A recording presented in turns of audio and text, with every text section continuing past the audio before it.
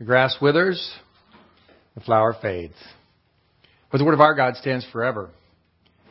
The Word of God, which also performs its work in you who believe. Blessed are those who hear the Word of God and observe it. We are here this morning to study in the Word of God. We are studying in Romans. We are doing our review of the book of Romans. Romans chapter 12 is where we are. We went over verses 1 and 2 on Wednesday night and then made our way into the next section, verses 3 through 8.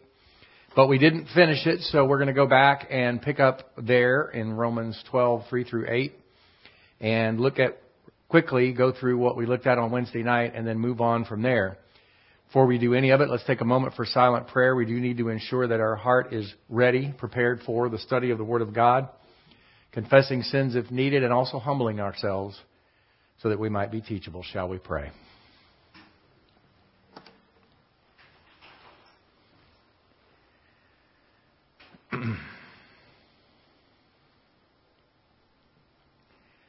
Most gracious and merciful and loving Heavenly Father, we thank you for the blessing of being able to gather here at the church this morning. We often can take this for granted as something that is going to happen every single Sunday morning, but it's not a given. You provided grace blessings all along the way so that we might be able to do this, and we're thankful for that. And we're thankful for the fellowship that we have one with another, fellowship that we have with you.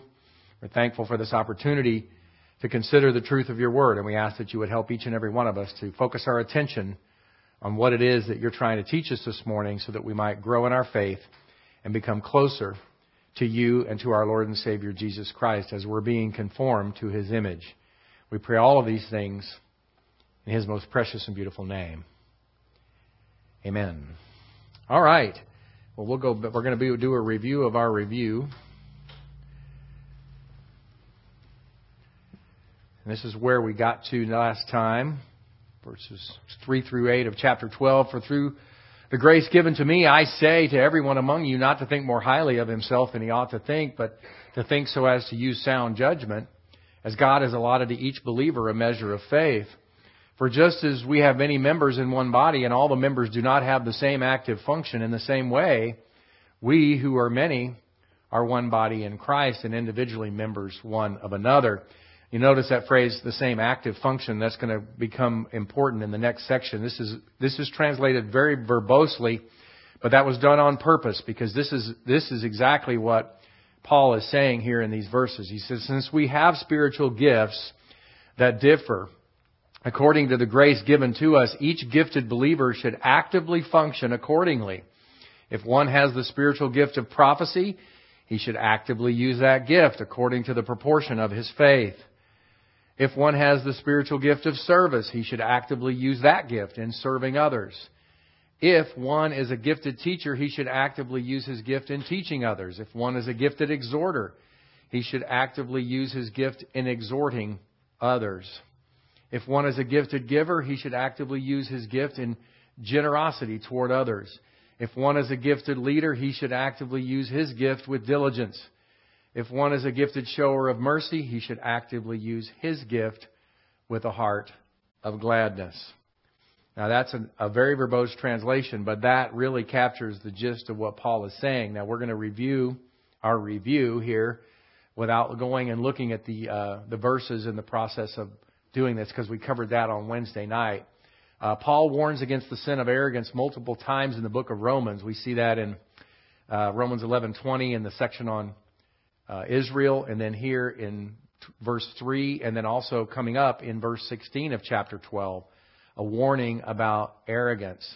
It's a real problem in the Christian faith. It's a problem that I'm going to talk a little bit about next hour. It's a problem when we get full of ourselves. As our mind is being renewed, we develop the capacity to utilize sound judgment in evaluating ourselves and others. And I spent some time on Wednesday night talking about that often we can be extremely good at evaluating others. We can figure out the problems that other believers have, and we can come up with all sorts of things that they need to do. And I joked about how my next oldest brother likes to say, "Let me tell you what you need to do." And that's what he does. He says that a lot. He's kind of making a funny when he does that, but he's that kind of personality. He'll say, "Let me tell you what you need to do, because I can tell you you know. And unfortunately, as believers, we do that. We can see the faults in others, and we can say, boy, they need to really study this. They need to look at this. They need to look at that. And in reality, we need to be able to look in the mirror and see that individual in the mirror and going, man, you need to study this. You need to study that, because we're growing in the faith, and so are the other people. And that's why Jesus had that conversation about the splinter in the log. We notice the splinter in somebody else's eye, but we don't notice the log in our own. The resulting humility, which comes from, if you are able to utilize sound judgment in evaluating yourself, you will become humble, because you'll recognize all your faults. The more you understand the Scripture and you understand the absolutely infinitely perfect righteousness of God, you'll recognize, man, I fall really short of that. I'm not even close. And so you will become humble as a result of that. The resulting humility then will reflect grace orientation, and we spent a number of minutes looking at the idea of grace orientation, 1 Corinthians 4, 6 through 7, and 1 Corinthians 15:10. And it imitates Christ, because in Philippians 2, 3 through 8, we see how He humbled Himself, right? He humbled Himself. That's part of that. That passage in Philippians 2 is one of the passages that we think of as the kenosis passage. That's where He set aside His privileges. And Christ, if he coming at the first advent, if He could humble Himself and come as a humble servant for the first advent, then I think it's not really too much to ask for us to humble ourselves. The human body is a great illustration of the way individual, unique believers are united in the body of Christ. We looked at a number of passages: Ephesians 4:16, Ephesians 4:25, Ephesians 5:30, Colossians 1:24, and Colossians 2:19. The idea is you have so many different elements to your body, and they all function in a different way and do different things. And that's how it's designed to be. But yet it's one body. It's one body. It's unified in the sense that it's all your body that you dwell in. But yet it has lots of different parts, and they all function in different ways. And that's exactly how the body of Christ works. Everybody, as I mentioned on Wednesday night, if I look around the room, everybody in this room is different. Everybody. And I would say, if I were, and I'm serious when I say this, I know all of you pretty well. And if I were to put each of you into categories, there would be the exact same number of categories as there are people. Because no two of you are alike. There may be similarities, but no two of you are alike. You are all different. And yet we all come together as part of the body of Christ. And that doesn't just include this congregation. That includes all the believers in the world. It is the baptism of the Spirit which has united these many believers, each one with a unique function, into one body. 1 Corinthians 12 through 27. The baptism of the Spirit, like I said, it's one baptism. The Bible makes that clear, one baptism. But that one baptism not only baptizes us into the body of Christ, but it also baptizes us into Christ. We are baptized into Christ. We're baptized into the body. And the cool thing about it, and I don't know how much time you give to thinking about this, but it's something that I think is a pretty precious thing about our faith, is that I have been, through God's doing, through the baptism of the Spirit, through what He has done, I have been connected with you for all of eternity. We are connected for all of eternity. And we are not going to be, by the way, we're not going to be connected to each other in the same way that we're connected to, like, for example, Old Testament saints. Now, Old Testament saints, they're believers, right? They're believers, and we have a connection with them in the sense that they're also those who have believed God's Word and His promises and so on and so forth. But I have a unique connection with you as being part of the body of Christ, as being part of the church. That's something we need to recognize. The church is going to be unique and distinct for all of eternity. We're going to be connected to each other as part of a body of believers for all of eternity. And it's going to be unique in God's plan and program. Pretty special. Spiritual gifts are given by the Holy Spirit. Open doors for ministry come through Jesus Christ. And the effectiveness of ministry is provided by God the Father. 1 Corinthians 12, 4 through 7. Neat passage. It talks about the Trinity. It's one of those where you can find the Trinity all in one section in a few verses. And it talks about the various effectiveness, the various functions, if you will, of the members of the Trinity. The gifts are given to us by the Spirit. That's why we call them spiritual gifts in one way, but spiritual gifts because they are part of our spiritual life, right? But they also come from the Holy Spirit. Spiritual gifts come from the Holy Spirit, open doors for ministry through Jesus Christ. He's the head of the church. It only makes sense. Who's the leader of the church? The leader of the church, capital C, is Jesus Christ. So when doors for ministry are opened, it comes through Him. He's the one who opens doors for ministry. And then it says in verse 6 of 1 Corinthians 12 that the effectiveness of the ministry is provided by the Father. So all three members of the Trinity are at work in us. I think that's pretty cool. So to imagine how God is involved in that way. Spiritual gifts have differing functions, yet the same design and purpose. They are given so that we might serve one another. That's the thing you really need to remember. I have my giftedness was not given to me so that I would exalt myself. Your giftedness was not given to you so that you would exalt yourself. Your giftedness was given to you so that you might serve others with your gift. And by the way, this is true. What I'm telling you here is specifically true regarding spiritual gifts, but I would also extend that to everything that you've been given.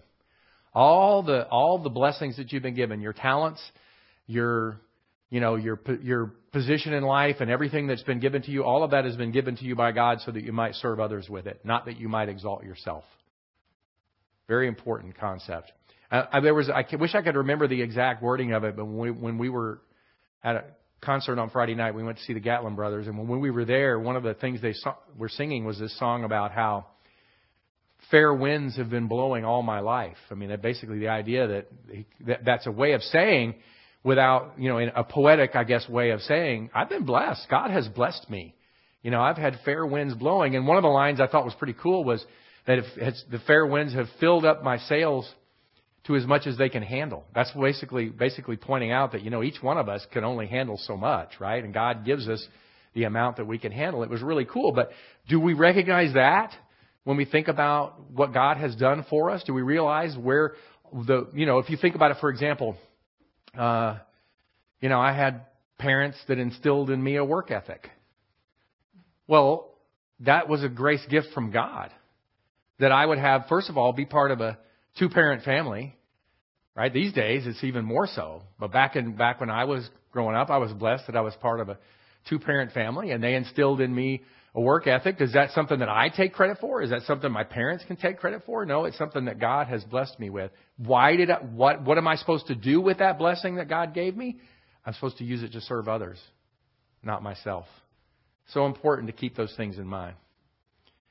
The 7 spiritual gifts listed here in Romans chapter 12 must be evaluated in the context of the greater development of spiritual gifts done by Paul in 1 Corinthians chapters 12 through 14. Now, we did not go through that, but if you want to do a study on spiritual gifts, you cannot do it without going through chapters 12 through 14 of 1 Corinthians, because that's where the fullest development of spiritual gifts is done. So when you consider the gifts that are mentioned here in Romans chapter 12, you have to go look at it in the context of 1 Corinthians chapters 12 through 14 to fully understand. The church age spiritual gift of prophecy was one of the in-part gifts that were done away when the perfect, complete thing came. 1 Corinthians 13, 8 through 10. That perfect thing is the completed canon of Scripture. As was asked, a good question was asked on Wednesday night. Why is it phrased as a complete thing or the perfect thing? Why was it phrased that way? Because probably when Paul was given the understanding to write that in 1 Corinthians, he didn't know exactly what that was going to be, but something perfect was going to come, and he understood what it was a complete version of revelation. Because the in-part gifts, what those were about is partial revelation. You only had partial revelation from God.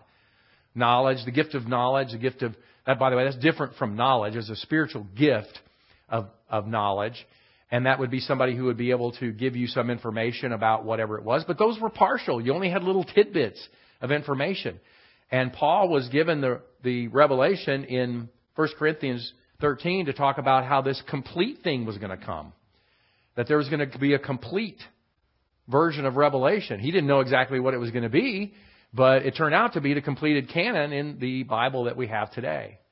So, and there's no way you can ascribe that to Jesus Christ. It's a neuter. It doesn't talk about a person. It's talking about a thing. And so, very important passage right there in 1 Corinthians 13, 8 through 10. I pointed out on Wednesday night how there's a difference between the in-part or partial gifts of prophecy and knowledge and tongues. In that passage, he talks about tongues tongues cease. The in-part gifts are done away with, but tongues cease. And the language is different for a reason. The end of the in-part partial gifts was the completed canon. The ceasing of tongues came about when really they served no more purpose. The tongues were given as to be used as a warning. Used as a warning. The individuals spoke to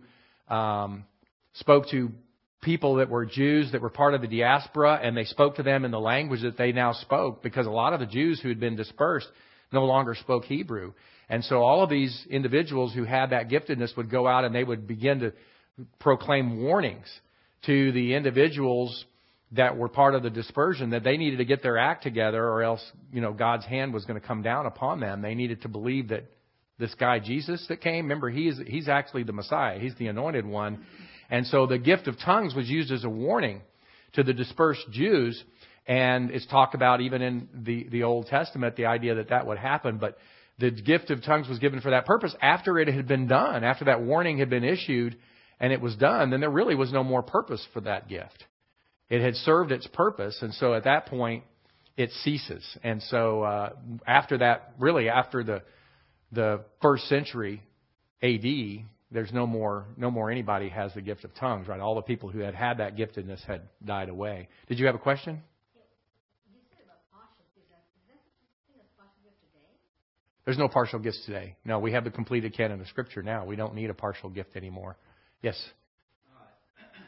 Quickly, Romans 12 and part of 6. If a man's gift is prophesizing, Yep. let him use it in proportion. Is this speaking about preaching God's message or a prediction? Prophesying is predicting the future. Well, so at the time, no, it's not. Prophecy is not. We often think of prophecy as predicting the future. It's not. The prophecy is the delivering of God's message to the people.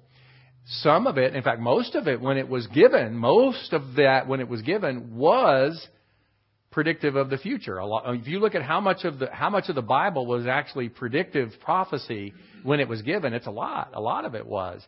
But it's not, prophecy is just the delivering of God's word. So if you look at, for example, the minor prophets, they were not predicting the future necessarily. And a lot of the minor prophets, they were giving warnings. You better do this or something bad's going to happen to you. Yeah. What about the Hal Lindsays of the world and other ones? Are they not prophets? No, they're not prophets. We don't have prophets today. Prophecy has ceased. Prophecy has ceased. I was told by another individual, a Christian person, he said, I'm a prophet. Now, if someone tells you that they are a prophet, then buyer beware. But anyway, but there is no prophecy today because we have a completed canon. The idea of prophecy is to deliver God's word to the people. And we don't need it anymore at this point because it's all been delivered. Now, prophecy comes back in the tribulation because there will be new revelation in the tribulation. There will be new information given during the tribulation. But as of right now, the time in which we live, we have the completed canon. We don't have a need for prophecy anymore. Hang on just one second. So it's very important to keep that in mind. Now, when Paul wrote this, the canon was not complete. So there were still people that were prophet, that had the gift of prophecy. Yes? Yeah, I suppose it's the same with the Greek. But when my brother-in-law was alive, every time he would speak, he would always say in Spanish prophecy, but he would use it like prophetic stuff, predicting the future.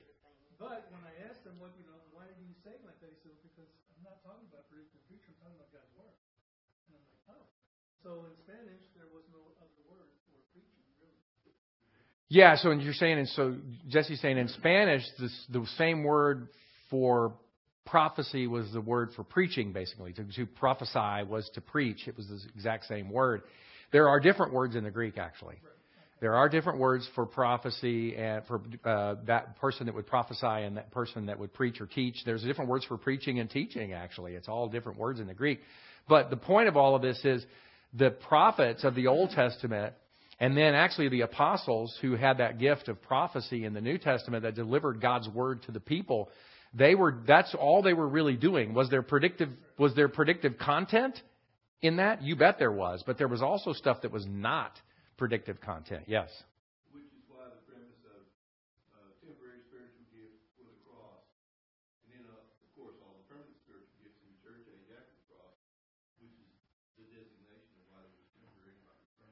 Well, that's right. The idea that there's some gifts that were temporary. And if you think about it, when I go for prophecy as an example, when you look at the tongues thing, for example, and I talked about it had served its purpose.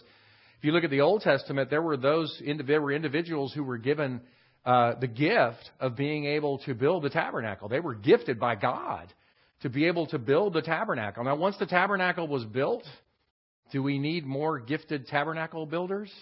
We don't, do we? Because the tabernacle's built. Now, I believe also, it's not mentioned specifically, but I believe when you get to the temple, when Solomon builds the temple, I believe people were gifted to do that, right? To build the temple itself. But once the temple's built, I don't need gifted temple builders anymore, do I? So that's the way the tongues work. But see, with prophecy, what are we doing? We're delivering God's message to the people. Well, now, when I look at it, and I see that the message has been delivered and is being preserved, this is the message. The 66 books. That's the message for us today. It's been delivered. It's been preserved by God for us. We don't need prophets today, do we? Because we've already got the message that's been delivered. Yes. Okay, so in the Old Testament, there were prophetic events that were coming. That's predictive prophecy. You're right. Yeah, that's actually being fulfilled now. yes. So that's not prophecy. That's just end time events. I mean, No. It's all of it's prophecy. Here's what I'm trying to tell all of you that you need to think of in terms of the word prophecy. Prophecy is God's word being delivered to people. Some of it is predictive of future events, and some of it is not. Right? So when we say, because we just say this offhand, when we say, I can see prophecy, Old Testament prophecy being fulfilled today. What you're saying is I can see things that were described in the Old Testament, the Word of God being delivered to the people. I can see those things being fulfilled today. It was predictive at the time it was given. Much of it was predictive at the time it was given. All the day of the Lord prophecies, all those kinds of things that are going to come to fruition yet future. The problem is people, when they think of a prophet or they think of prophecy, they specifically think of the predictive stuff. yeah. But the problem is prophecy encompasses more than that. You see what I'm saying? Y'all tracking with me? You had the immediate fulfillment. You had future. Well, some of it wasn't even fulfilled. Some of it was a warning. Like, for instance, I could be a prophet and I could deliver a warning and say, you people of Israel, you are violating God's righteous standards and you need to repent. And now there's nothing predictive that needs to be fulfilled about that. It's a warning that's given. But yet that's still prophecy. Is that, you tracking with me on that? And also it could be, when you look at the detail, for example, the detailed description, almost a surveyor's description of what the land of Israel was going to be, that was going to be given to them. Literally it describes to this point on the river and over there, and it's like a surveyor describing what the land is going to be. That's just a description of what the land possession is going to be for Israel. There's nothing that has to be fulfilled in that. It's a surveyor's description of it. But that's still prophecy. Because it was God delivering His message to the people, telling the people of Israel, this is the land I'm giving you. You see what I'm saying? All of it falls into that category, right? Yeah, I'm like, I used to think that prophecy always meant something. Predictive. Yeah, but it's not.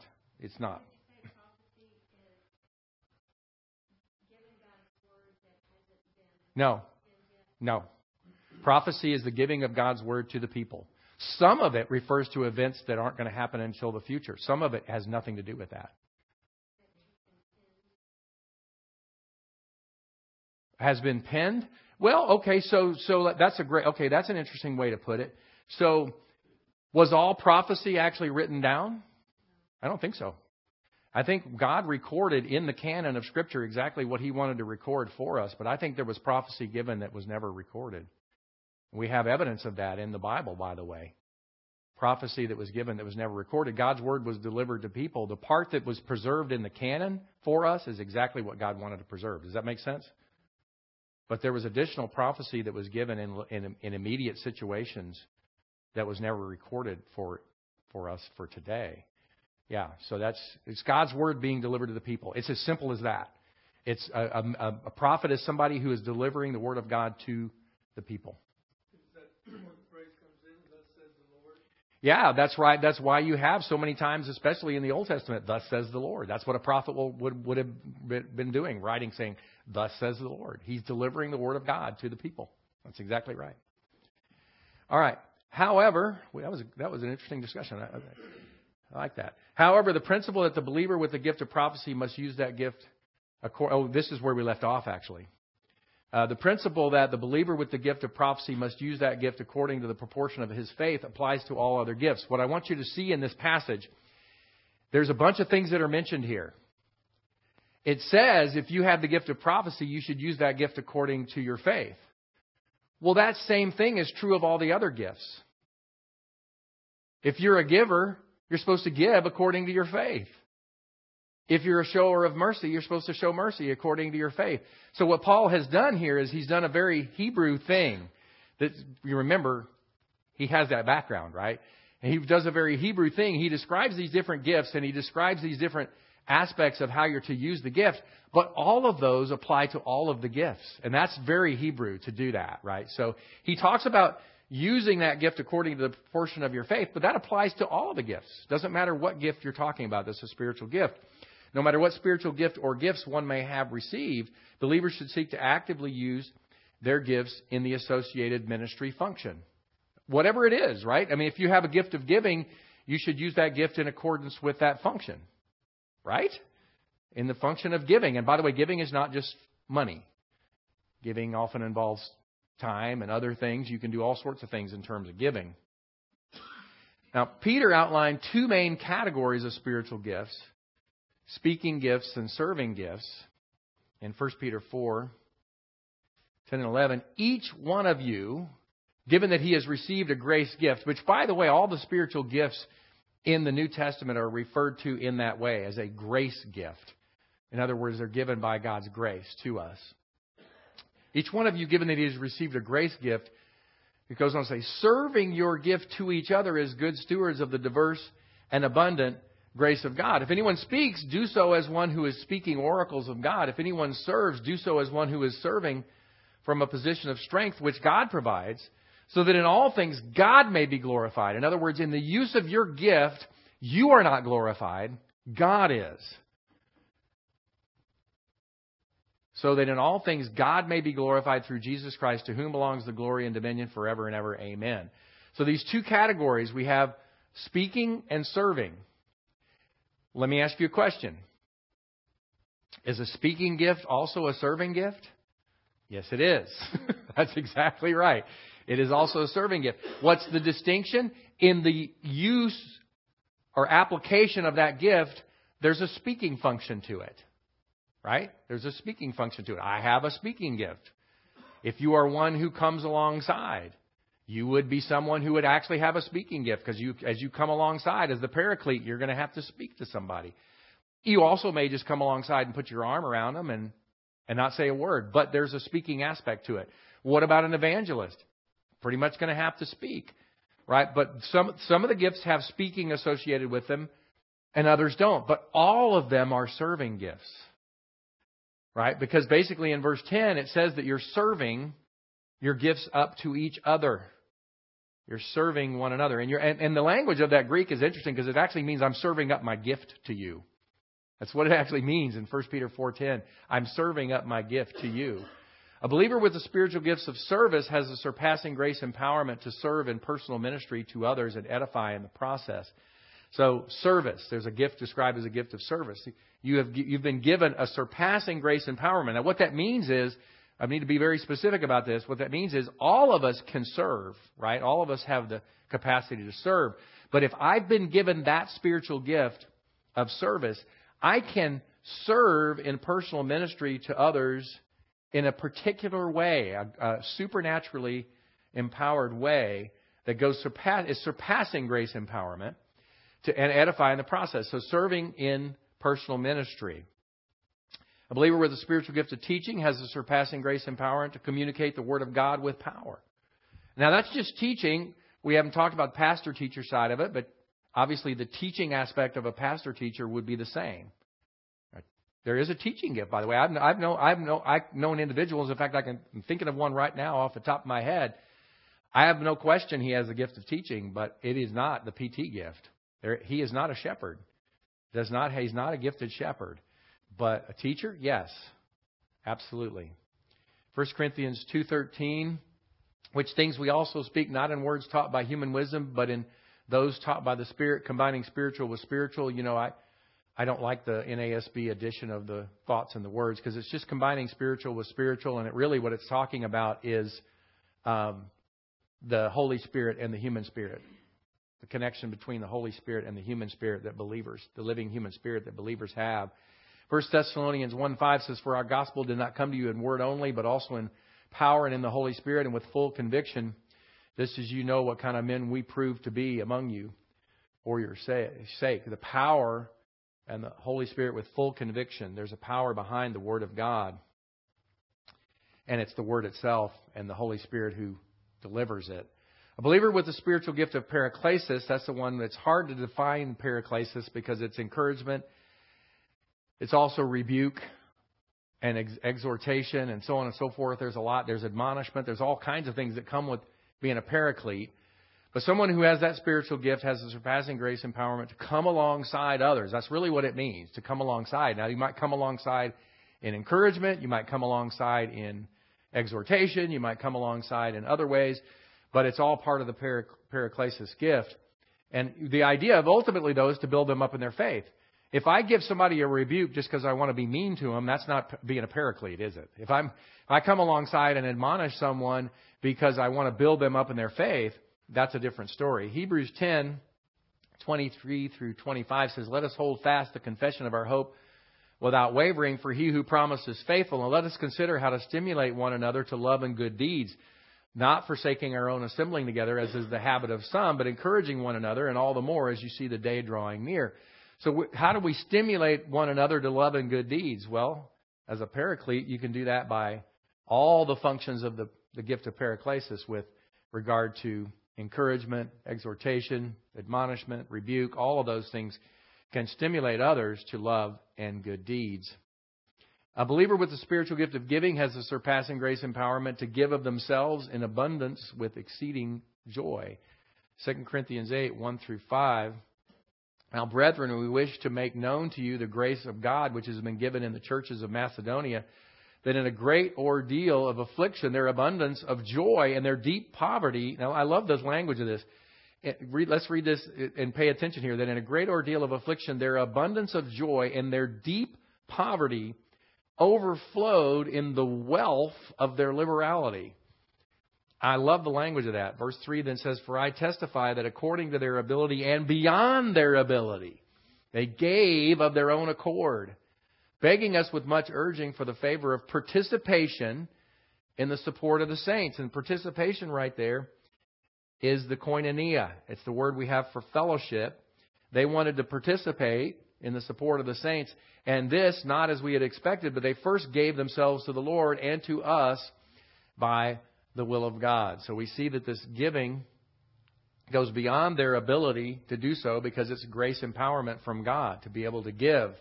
Now that was a financial participation, but you can give in any way. There's all kinds of giving.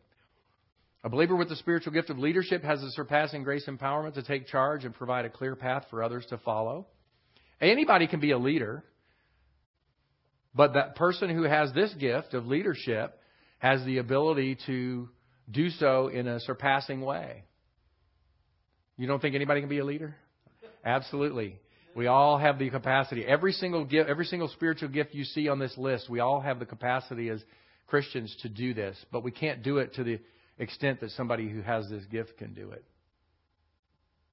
A believer with the spiritual gift of showing mercy has the surpassing grace empowerment to extend mercy to others with cheerfulness and to keep them from losing heart. 2 Corinthians 4:1. "Therefore, since we have this ministry, as we received mercy, we do not lose heart." Now notice that. As we have received mercy, we do not lose heart. See, that showing of mercy to others helps keep them from losing heart, becoming discouraged. It's a big deal, right, to show mercy to others. Interestingly, going back to the idea of the leadership and all of the different aspects of this, every one of us as Christians has a capacity to function in this way. Yes, as Christians. Yeah, when I say everyone, I'm not talking about all human beings. I'm talking about all believers. Yeah, if we go back, let's go back. Let's see, go back. A believer with the spiritual gift of leadership, right? But all believers have the capacity to lead. Yeah, no, all believers have the capacity to lead. We got people that are serving in the role of leaders in our own country that are not very good leaders, but that's another story. For our spiritual gifts to properly function in these various ministries, they must be exercised in love. You will hear that from this pulpit all the time. Love is critical. The operational sphere of love is what I like to call it. 1 Corinthians 8:1. Now, concerning things sacrificed to idols, we know that we have all knowledge. Knowledge makes arrogant, but love edifies. Is knowledge important? Yes. Did Paul emphasize the importance of knowledge? Yes. Over and over and over again. What is he emphasizing here? If that's all you have is knowledge, but you don't have love, then you're going to get puffed up. That's the language of the old King James, I think, is puffed up. Knowledge puffs up, but love edifies. But the idea is love edifies. Love is what makes it effective. The operational sphere of love. 1 Corinthians 13. This is the love passage here as we get into this. 1 Corinthians 13:1-8. If I speak with the tongues of men and of angels, but do not have love, I've become a noisy gong or a clanging cymbal. By the way, what is a tongue? What is a glossa from the Greek? What is a tongue? It's a language, right? We have this idea in the tongues movement of today. We have this idea that tongues is some sort of gibberish that people are spewing out. No, tongues is language. That's what that word means in the Greek. It means a language. What's the language of angels? Actually, if I look at, it's interesting if somebody tells you, "Oh, I speak in tongues," and you say, "Well, that doesn't sound like a language to me," and they might say, "I'm serious, you will have this." They will say, "Oh, but I'm speaking in the tongues of angels," and they get it from this verse. I'm speaking in the tongues of angels. If they ever do that, here's what you ought to say. Well, interestingly, when I look at my Bible, when the angel spoke to Daniel, he spoke in Hebrew. So you speak in Hebrew? Is that supposed to be Hebrew? Or whatever, right? In other words, when angels spoke to men, what did they do? They spoke in a language they could understand, right? So it's not some mystical language that nobody gets. Angels would speak in languages that people could understand. So if somebody says they speak in tongues of angels and say, okay, well, what human language is it? Because the angels always spoke in a human language, right? Yes? I've always seen people saying they speak in tongues, and it's a gift. And okay, I agree with that, but I've not come across someone who interprets the language. Yeah, you don't see anybody who has the gift of interpretation, which is interesting because those go hand in hand. You can't have the gift of tongues without the gift of interpretation. But, that gift's not active today anyway, the gift of tongues. Neither one of those are active gifts anymore today. Like I said, they served their purpose back in the first century, and that's over with. That's gone. So nobody speaks in tongues today. That's a gift from God, not with a gift from God. There might be some other spirit involved, but it's not the Holy Spirit. Yeah, it might be. If I have the gift of prophecy and know all mysteries and all knowledge, notice we have these listed here, and know all mysteries and all knowledge, and if I have all faiths so as to remove mountains but do not have love, I am nothing. It goes on to say, and if I give all my possessions to feed the poor, and if I surrender my body to be burned and do not have love, it profits me nothing. This is the lead-in, the context for this love passage that you hear at every wedding you've probably ever been to. This is the context of it, and it's in the context of 1 Corinthians 12-14, which is all about giftedness, spiritual gifts. We have love is patient, love is kind, and is not jealous. Love does not brag and is not arrogant, does not act unbecomingly, it does not seek its own, is not provoked, does not take into account a wrong suffered, but does not rejoice in unrighteousness, but rejoices with the truth. That's so important. All these people that talk about love is love, and yet what they're doing is they're rejoicing in unrighteousness. That's not the right kind of love, is it? You know what I mean? That's not the right kind of love. If you're reveling in unrighteous behavior, that is not this kind of love. It says, love does not rejoice in unrighteousness. This is agape love. Does not rejoice in unrighteousness, but rejoices with the truth. Bears all things, believes all things, hopes all things, endures all things. Love never fails. And then that's when it goes into, but if there are gifts of prophecy, they will be done away. If there are tongues, they will cease. If there's knowledge, and that's the gift of knowledge, it will be done away. So it goes on to talk about knowing in part and prophesying in part. And we looked at that before. But the whole idea of all of this is that's the passage If somebody tells you that tongues are still active today, then ask them when they're going to cease, because they're going to cease during the church age.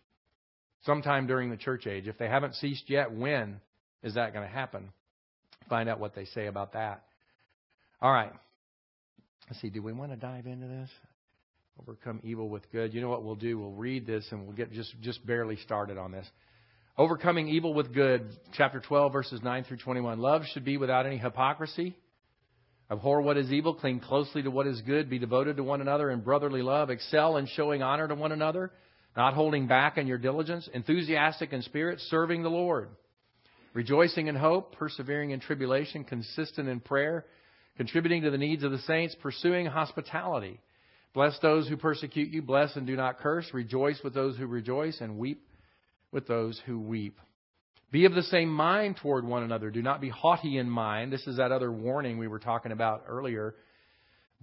Do not be haughty in mind, but instead associate with the lowly. Stop being wise in your own estimation. Never pay back evil for evil to anyone. Respect what is right in the judgment of all people. If possible, so far as it depends on you, live in peace with all people. Never take justice into your own hands, beloved, but leave room for the wrath of God. For it is written, vengeance is mine, I will repay, says the Lord. Now, this is an interesting. You've got to keep in mind what we just were reading. Don't take judgment into your own hands. Let God take care of it.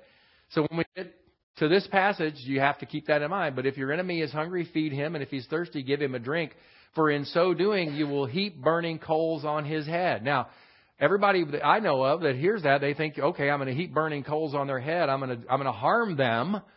By doing this to them, I'm going to bring harm to them. I think we just read in this passage that we're not supposed to be doing that.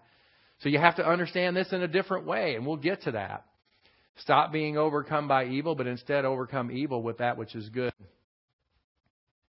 All right. I think we might stop and not go into the next section. But going back to this, I'll talk to this just for a minute. When we were going through this verse by verse, we got to this section. For in so doing, you will heap burning coals on his head. And basically what we talked about is we talked about a tradition, a behavior that was done in the past that involved coals, putting coals on the head and so on and so forth. And it had to do with repentance. It was not by heaping burning coals on their head, I was going to make them miserable. I was going to make them suffer. Because the whole context of this passage is I'm not supposed to do that. God's going to take care of punishing whoever it is that's doing wrong. So it says, but if your enemy is hungry, feed him, and if he's thirsty, give him a drink. For in so doing, you will heap burning coals on his head. What it's actually talking about is you're going to be able to lead this person to repentance, right? This is your enemy. This is somebody who's seeking to do you harm, and instead of you doing them harm, this passage is saying what you need to do is you need to feed them if they're hungry, if they're thirsty, give them a drink. In so doing, you're going to lead them to repentance. Now, it may not happen right away, right? If you haven't noticed, it may not happen right away, but the idea is you are planting seeds that will lead eventually to the repentance of that individual. That's the idea of this passage. And so we'll come back and we'll talk about it next time. And I never understood it that way until I studied this verse by verse. That's one of the benefits of going through books verse by verse, is you get to this, and for the first time, I was reading this in the context of the passage itself and seeing, oh, wait a minute. This whole passage is about don't take vengeance of your own. Leave the judgment up to God. And so this could not be talking about me trying to do something that's going to harm my enemy.